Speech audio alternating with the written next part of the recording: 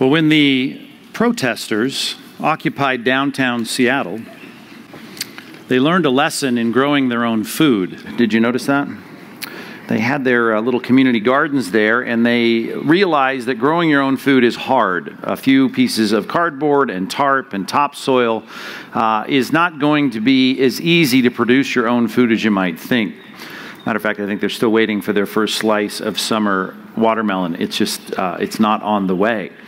Matter of fact, they resorted to begging for snacks and Gatorade from the surrounding tax-paying Seattleans. But the point of all that is that in this world, it's going to be tough to grow your own food. If you've tried to grow some food in your own backyard, you know that, right? It's not easy. You may have successfully put a few things on your salad from your yard, but it's really hard to grow and sustain a grocery list of things in your backyard because it's going to take a lot of work.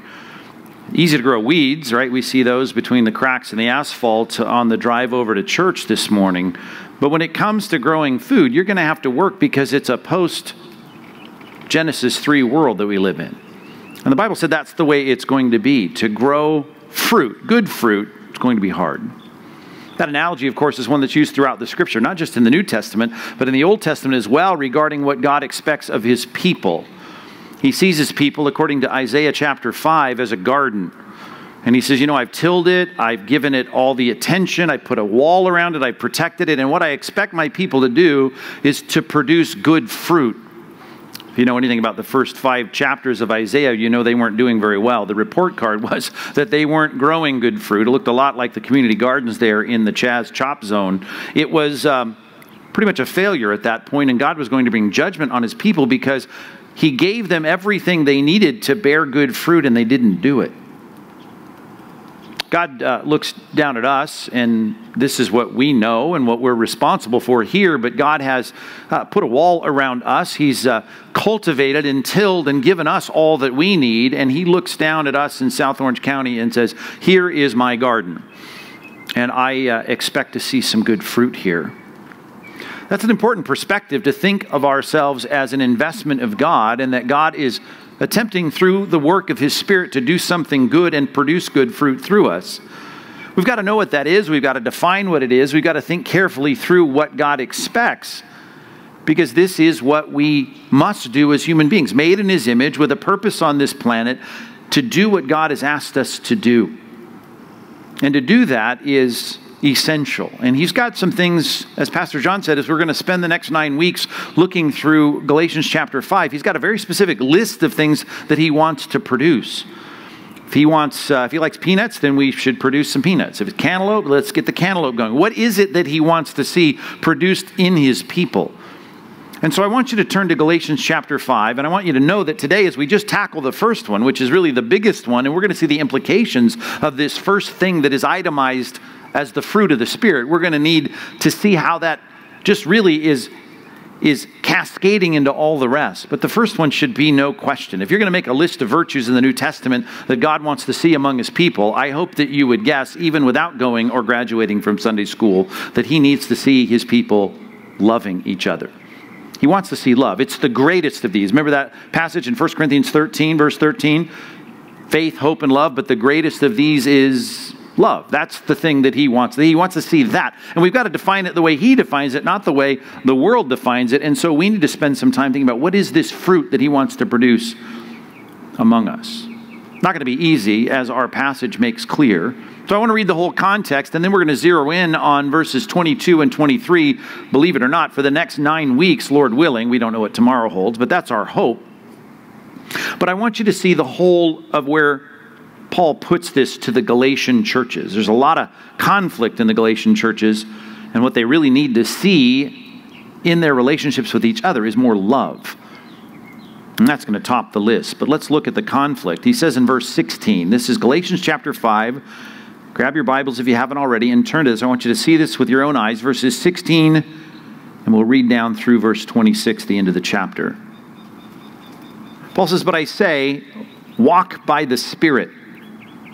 Live a life that is in accordance with this third person of the Godhead that was dispatched the day that you repented and put your trust in Christ. If in fact you are a real Christian, this is the person of the Godhead that is said to be influencing you, that it's said to be convicting you and prompting you and guiding you. Those are the kinds of things the Spirit wants to do in your life. But you've got to choose to walk by that. You have to choose to walk in step with that and in sync with that Spirit.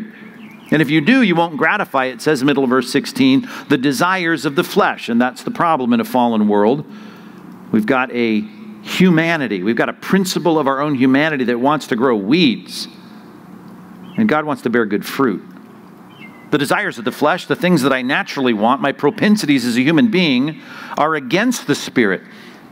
And the desires of the Spirit, the propensities of the Spirit, are against the flesh. For these are opposed to each other, to keep you from doing the things you want to do. That we wouldn't need to spend 9 weeks on the fruit of the Spirit if it were easy. We wouldn't have to have all this development and cultivation and thoughtfulness about what is the fruit God wants if it were easy. But there's a conflict. There's a conflict in your heart. There's a conflict in my heart. And this is the problem we're going to have.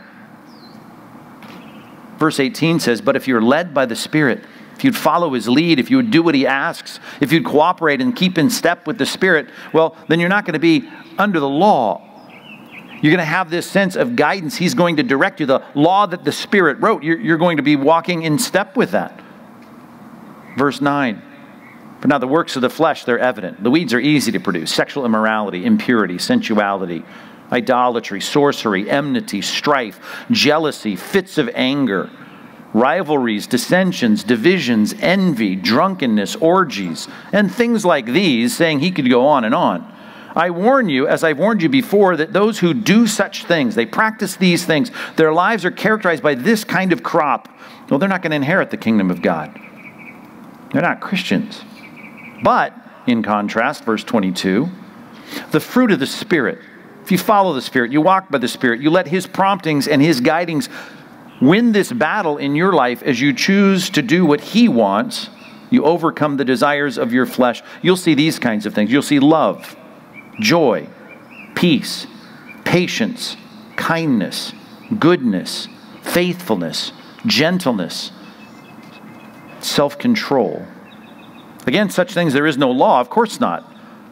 Law doesn't have to tell us not to do those things. Those are the things the Spirit is trying to produce. Verse 24.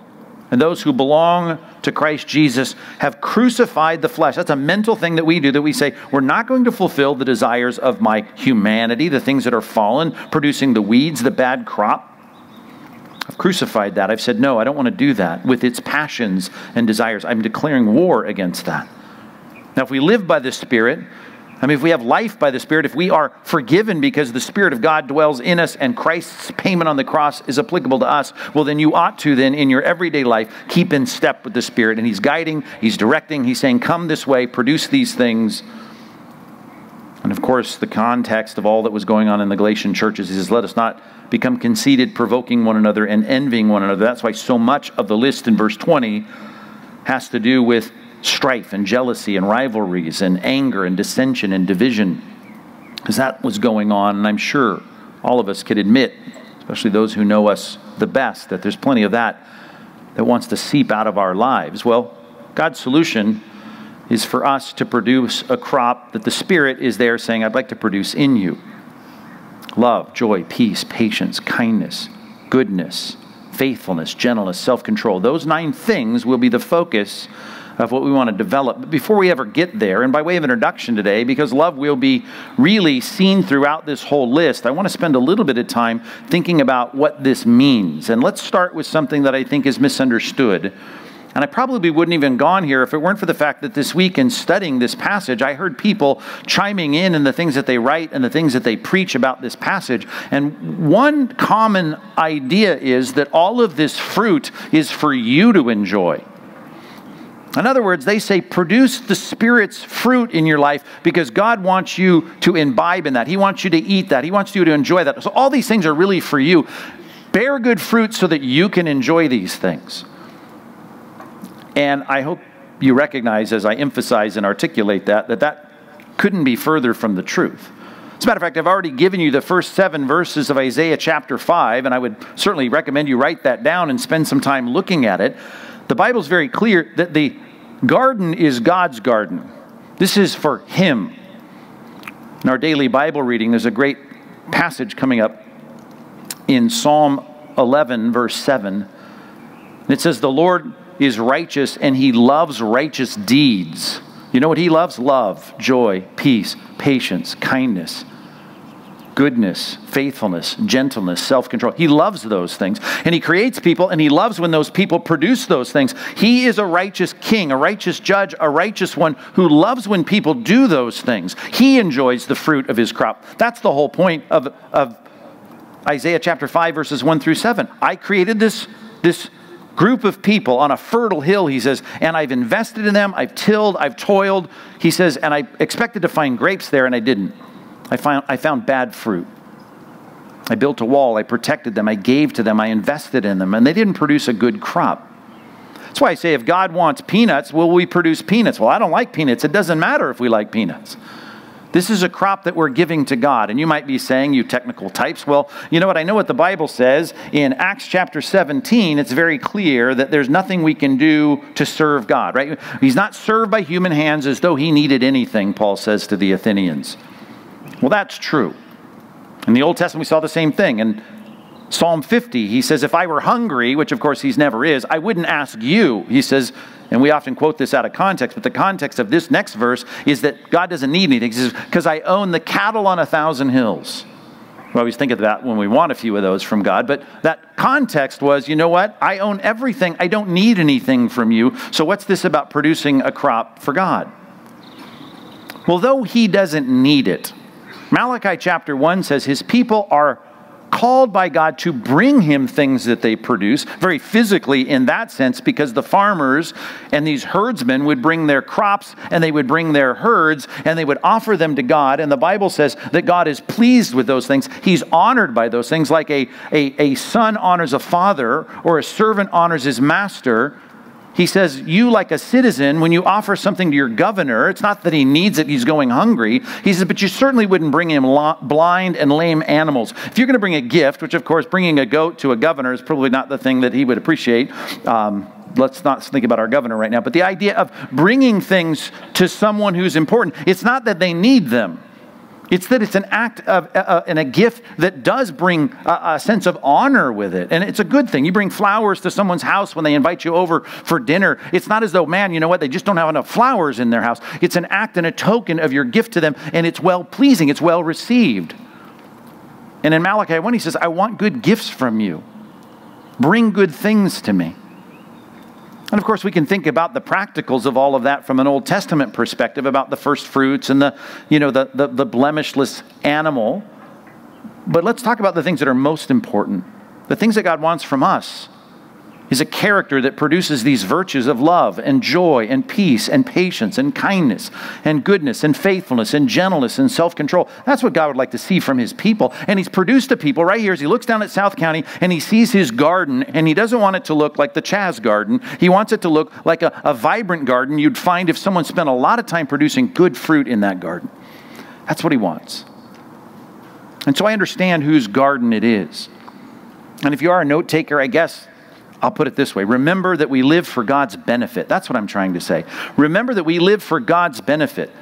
Some of us learn the catechisms. They've got a lot of catechisms in the Protestant church as well as the Catholic church and the Eastern church. But the catechism is a way to teach kids things about the Bible, about theology. And the first one is always something like this. What is the chief end of man? Smile at me if any of you learned those and memorized those things. I think I got a nickel for everyone I memorized as a kid. What is the chief end of man? And the answer, of course, is, right, to glorify God and to enjoy him forever. Now, there's great joy in that. This is not all just servitude, but that's the point. It's to glorify him. I want to do everything so that the Creator is pleased. And that's so critically important for us, to remember the fact that I'm supposed to say, I want to be more loving.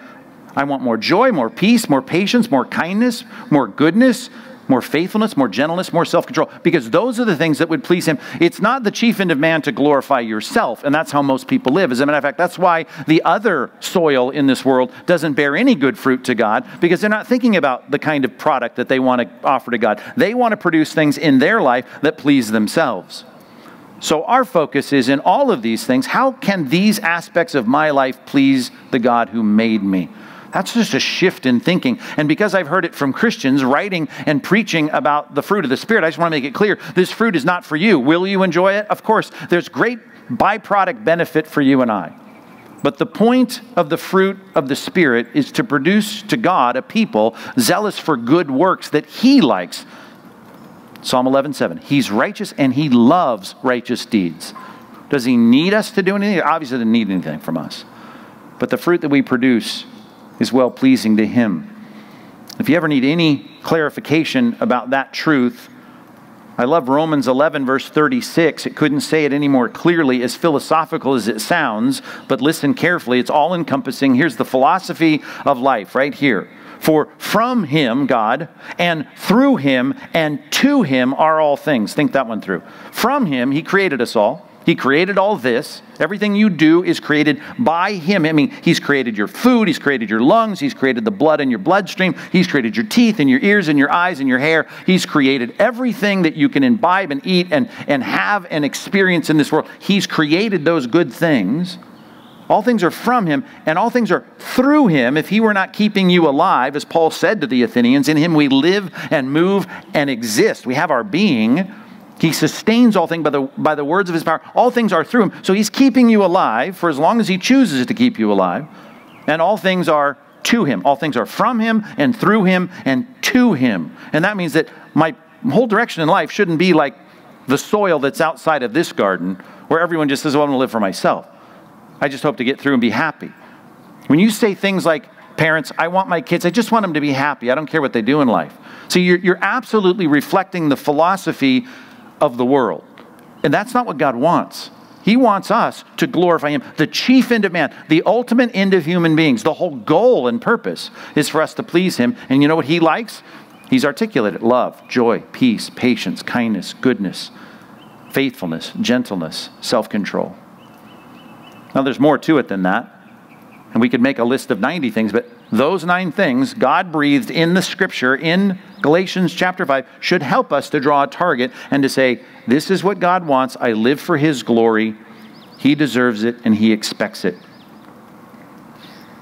Our passage, even as I read it, I hope it didn't discourage you. And I want to tell you in the second part of this message, I don't want you to be discouraged at the struggle, because clearly all of these good things, the fruit, is all in the context of a struggle. Your flesh does not want to produce these things the way that God wants them produced. The world's got their own version of every one of these things. And they're all about how I can live a life with certain things in my life that make me happy. And God says, here's 9 things that I want to produce because they glorify me. And then the Bible says, if you do what I'm asking, it's going to be hard. It's going to be a struggle. It's going to be work. And I put it this way, if you are taking notes, don't get discouraged with the struggle because it's clearly built into the context of the passage. I mean, that community garden with cardboard and some tarps and a couple bags of topsoil and a couple saplings they put in there that someone brought them from Home Depot, right? It is discouraging, I suppose, in a fallen world when it doesn't work out. And you have to beg for Gatorade and you know, nutrition bars. But I would tell you this, don't get discouraged. We've got to produce good fruit. And God wants to produce good fruit. And God is greater than all the things in my life that would make it hard for me. And I know that this can be a success, even though it's a struggle. Because the people closest to you know how much of a struggle it is. And I don't want any wives to elbow their husbands, and I don't need any groans right now. But there's a lot of people that know you're not very loving a lot of the time. That there's not a lot of joy, there's not a lot of peace, there's not a lot of patience. This is something that the closer people are to you, the more they see the struggle in your life and the failures in your life. And I just don't want you to be discouraged. And there's a few things you need to have in place if this is ever going to work. Jot this reference down, if you would. Matthew chapter 15, verse 17. Matthew 15, 17, verses 17 through 20. Wow. Did you get all that? Here's one thing you're going to need: a new heart. And some of you are here in a church culture, and I don't know why. Some of you are dragged here, brought here, I don't know what. In California, not many people expecting you to be at church this morning, but maybe there's an expectation and you're here for some reason and you're not really a Christian. And there's no really to it. You either are or you aren't. And I would say this, based on that passage, Jesus said the problem really comes from the heart. Out of the heart come all the things in that flesh list.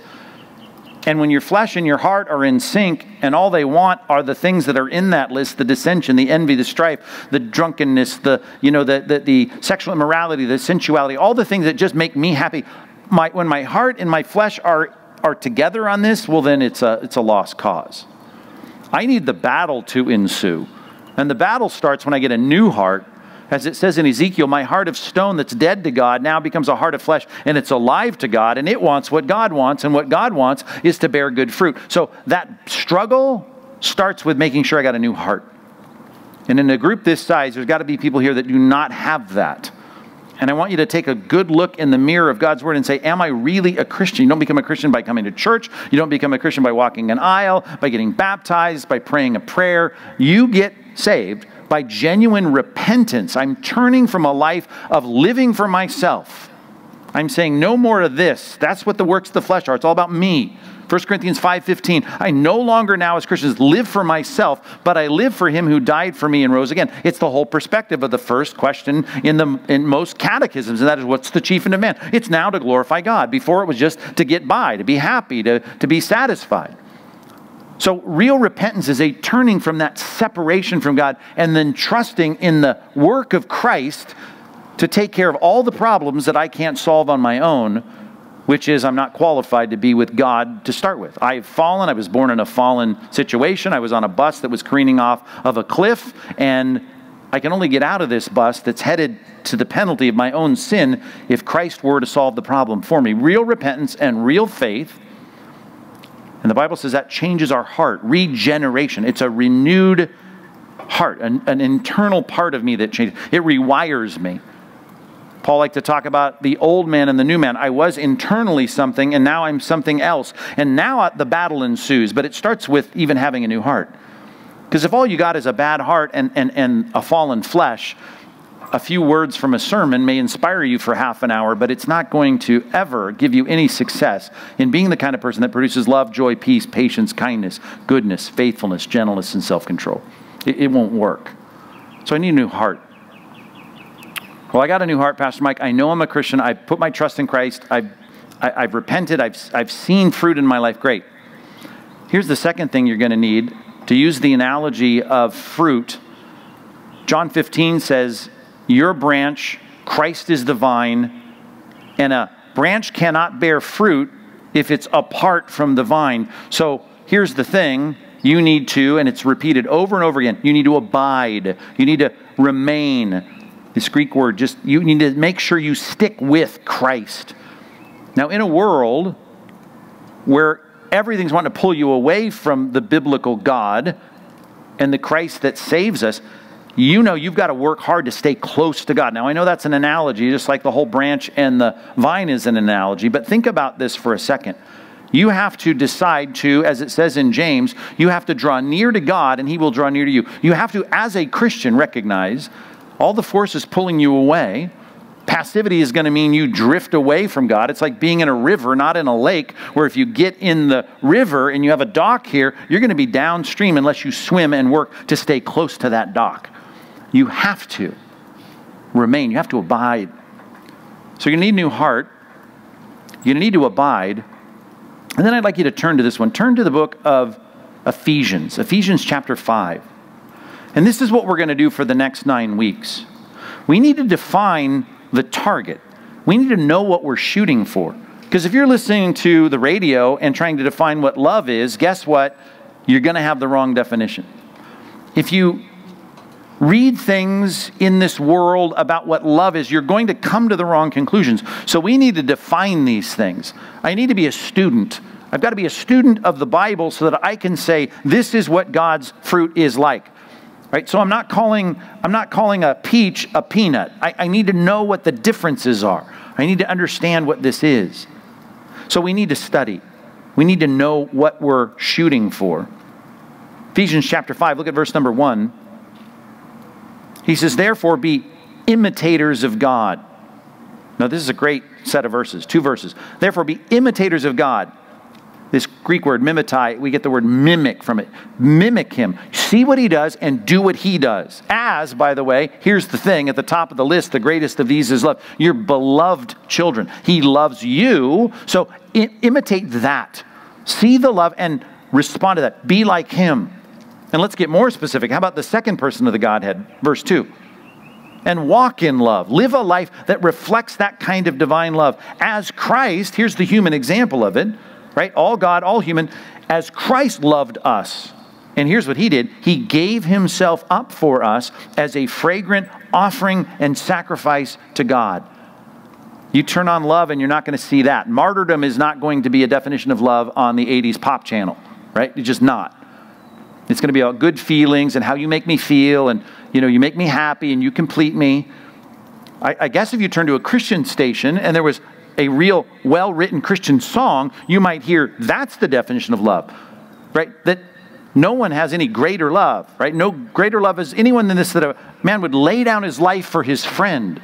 That's not romantic love. That's not passionate love. That's not love that the world defines as self-gratifying. It's a giving, sacrificial kind of love. We need to understand what it is. He gave himself up for us as a fragrant offering and sacrifice to us. Underline the word us. Look at your Bibles and underline the word us. See that there? A sacrifice to us. Do you see that?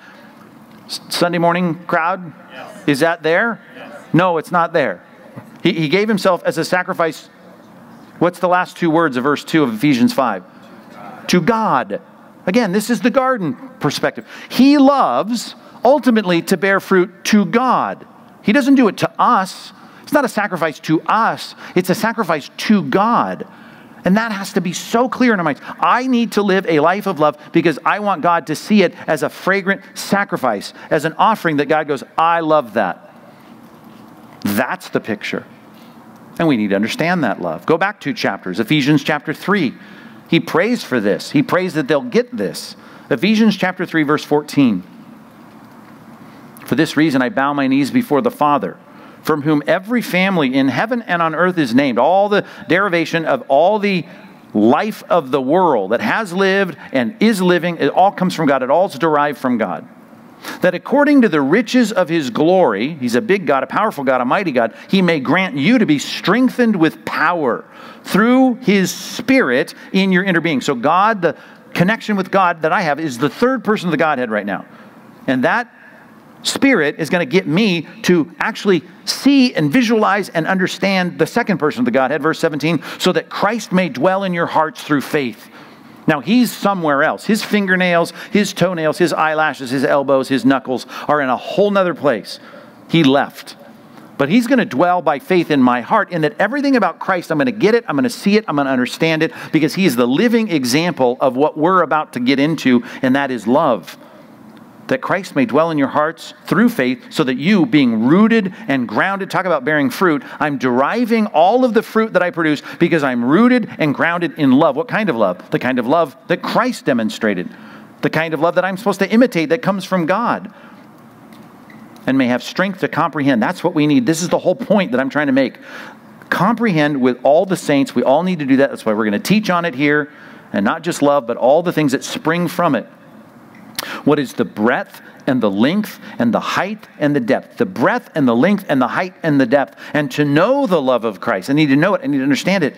That surpasses knowledge. Well, there's an oxymoron. How do I know the love that surpasses knowledge? That's the point. You will always continue to learn. So if you say, oh, I'm coming to church to learn about the fruit of the Spirit. I learned about that in 1973 and I know all about it. Listen, you cannot fully explore the depths of these fruits. You can't, you could spend your whole life studying what it is that God loves us, and now he says, you go do that. So we got a lot to learn. And these are going to be good weeks of study, Lord willing, as we start to comprehend the breadth and the length and the height and the depth of all of these virtues, starting with love. To know the love of Christ that surpasses knowledge, that you may be filled with all the fullness of God. That's what I want. And he's going to say that in chapter 5, verse 1. Imitate that God. That's the picture. We got to know the love we imitate. So those things are critical. I don't want you to get discouraged. If you have a new heart, great. Now we got to fight to stay close to that God. And now we have to learn and we have to study. We have to be students. which, by the way, is the number one word that Jesus used of his followers. He calls them disciples. Mathetes. It's the Greek word that we get mathematics from. You're a learner. You're a student. You pull things out. You take notes. You understand how this works. You figure it out. You think through it. You comprehend with all the saints. We're all learners, that we can know the most fundamental and most important virtue of all. Faith, hope, and love. The greatest of these is love. This is where it starts. So don't be discouraged. If you haven't seen as much of this in your life as you want, Proverbs 24:16, a righteous man falls 7 times but rises again. Some people may roll their eyes thinking that you're going to try to become a more loving person. Don't be discouraged. God wants to see this happen. God wants to see you understand it better. God wants to see this developed more fully in your life, and that's what we're here to do for the next 9 weeks. So summarizing all that leads right into the third point. If you're taking notes, aim at God's version of love. And that's really what we need to talk about. So here's the real sermon. It comes at the end of the sermon. And here's 3 things. And I want to distinguish these from the world. The way the world understands love and the way that we're to understand love. And let's just quickly run through these. Number 1, or letter A. So this is 3. Understand we're aiming at God's version of love. Letter A, here it is. It's selfless, not selfish. It's selfless, not selfish. Listen to every love song on the radio. Read any romance novel.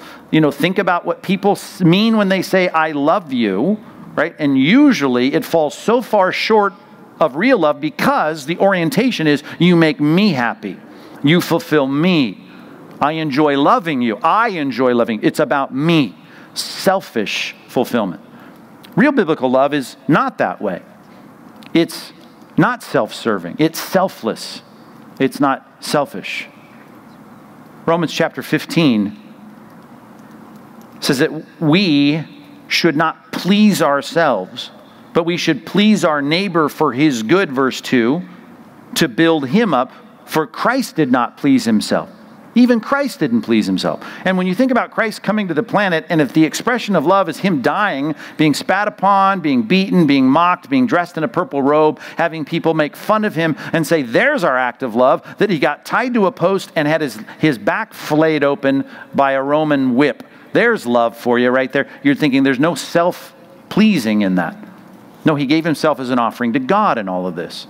He said, God, I hope you're pleased with this act of love, and it's sacrificial.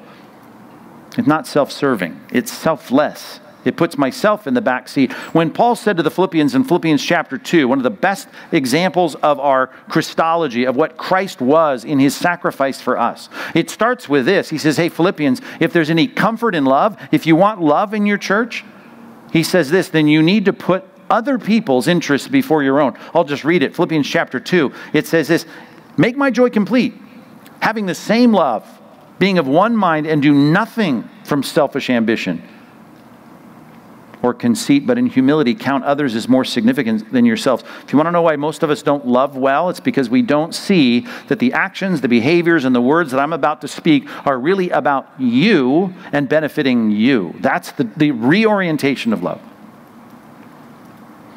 There's a lot of people, as 1 Corinthians 13 says, that have a lot of things in place when it comes to Christianity. They have a lot of knowledge.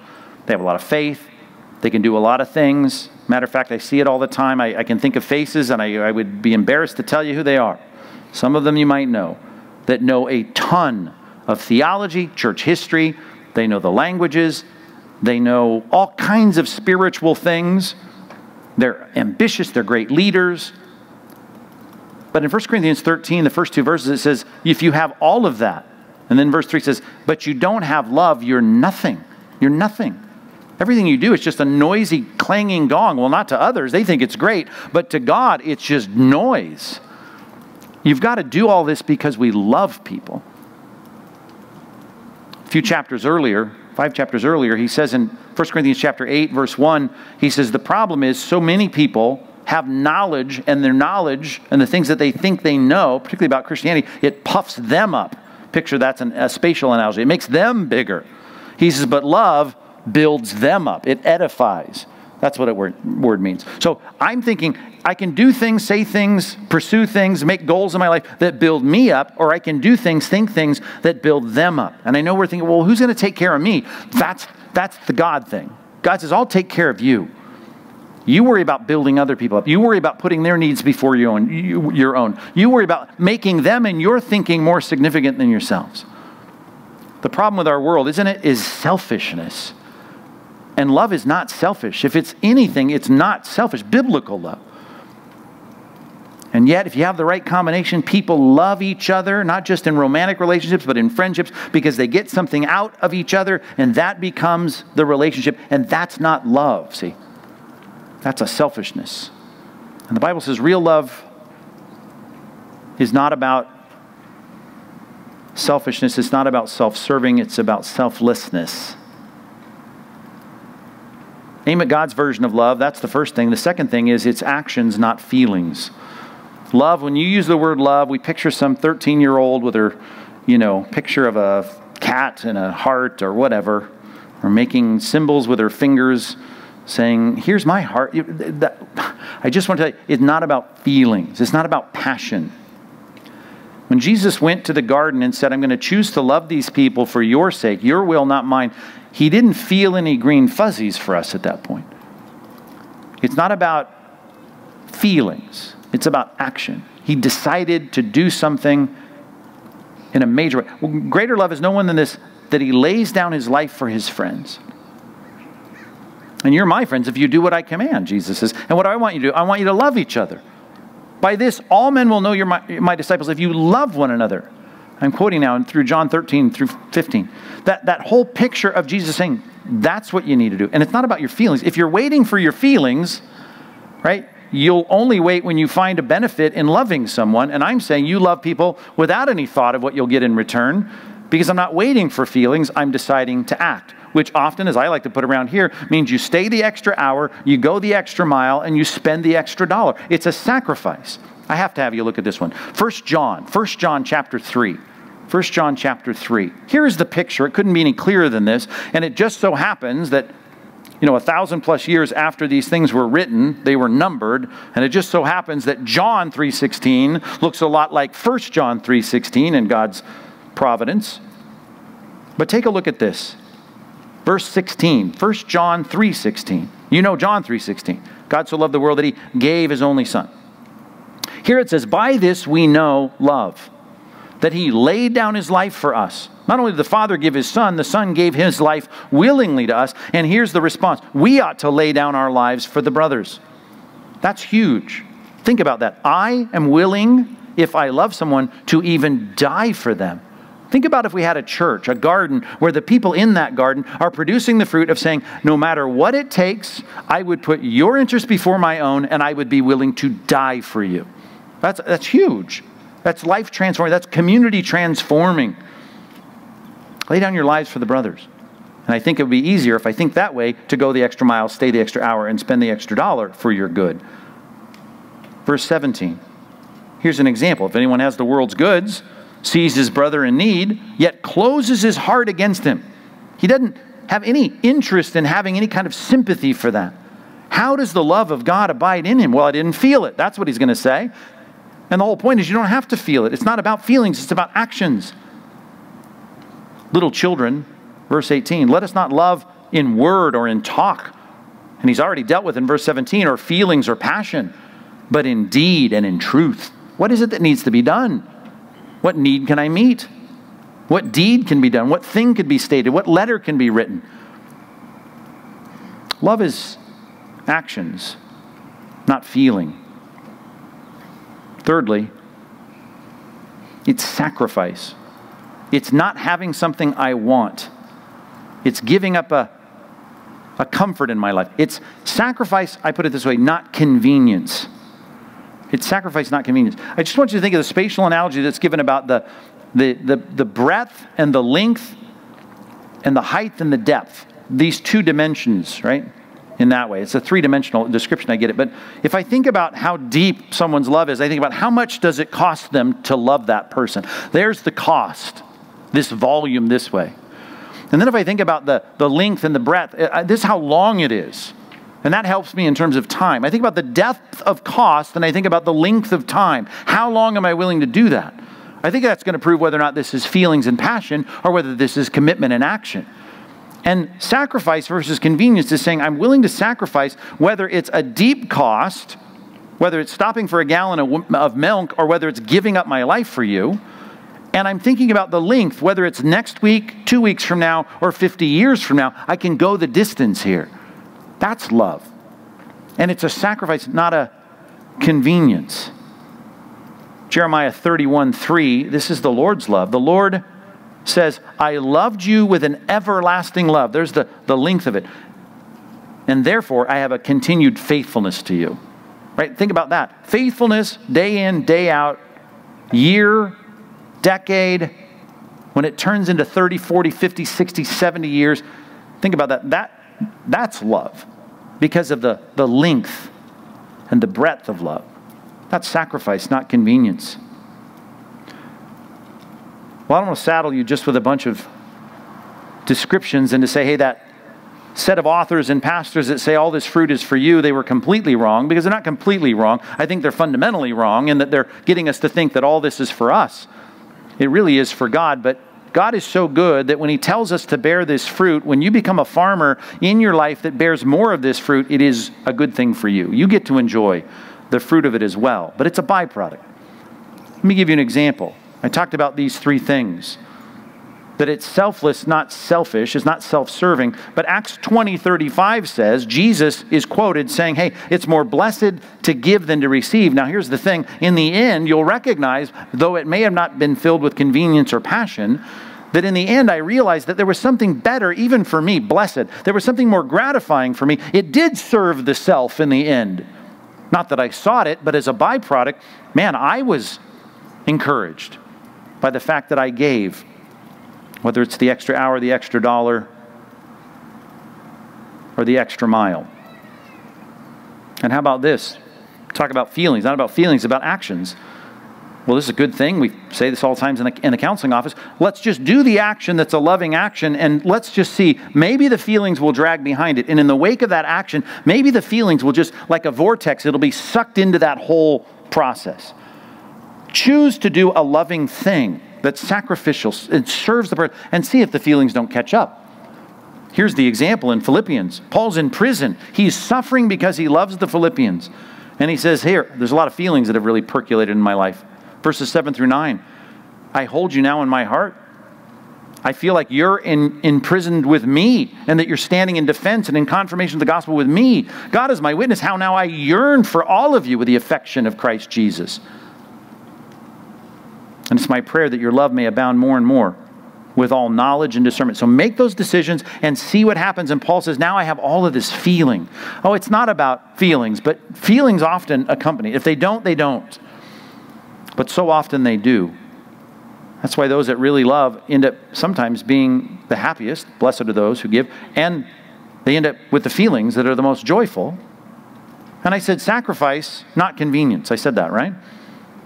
It's funny when you choose to sacrifice for someone, how the Bible says that becomes increasingly convenient because the whole way you approach life is different. When Jesus was asked to eat a meal in this Samaritan town, the disciples showed up with Taco Bell and said, here, have lunch. We went into town to get it for you. Why are you sharing the gospel with this woman? Why are you caring about this person? Why are you putting her needs before your own? You're hungry. Rabbi, eat. Jesus' response, do you remember that in John 4:34? He says, my food is to do the will of him who sent me and to accomplish his work. I'm now finding that it's convenient for me in my own disposition, my own heart, to sacrifice and put her needs before my own. Paul got to that place in his life, 2 Corinthians chapter 12, verse 15, he says, I can most gladly spend and be expended. Sacrifice for your souls. Gladly. I find joy in it. It becomes my convenient default.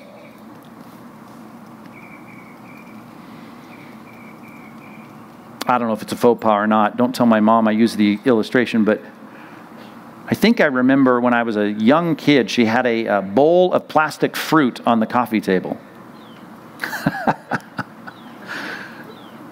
I mean, we lived in a blue-collar home, so we didn't, have fresh flowers and real fruit. But, I ate fruit occasionally, but I'm just saying.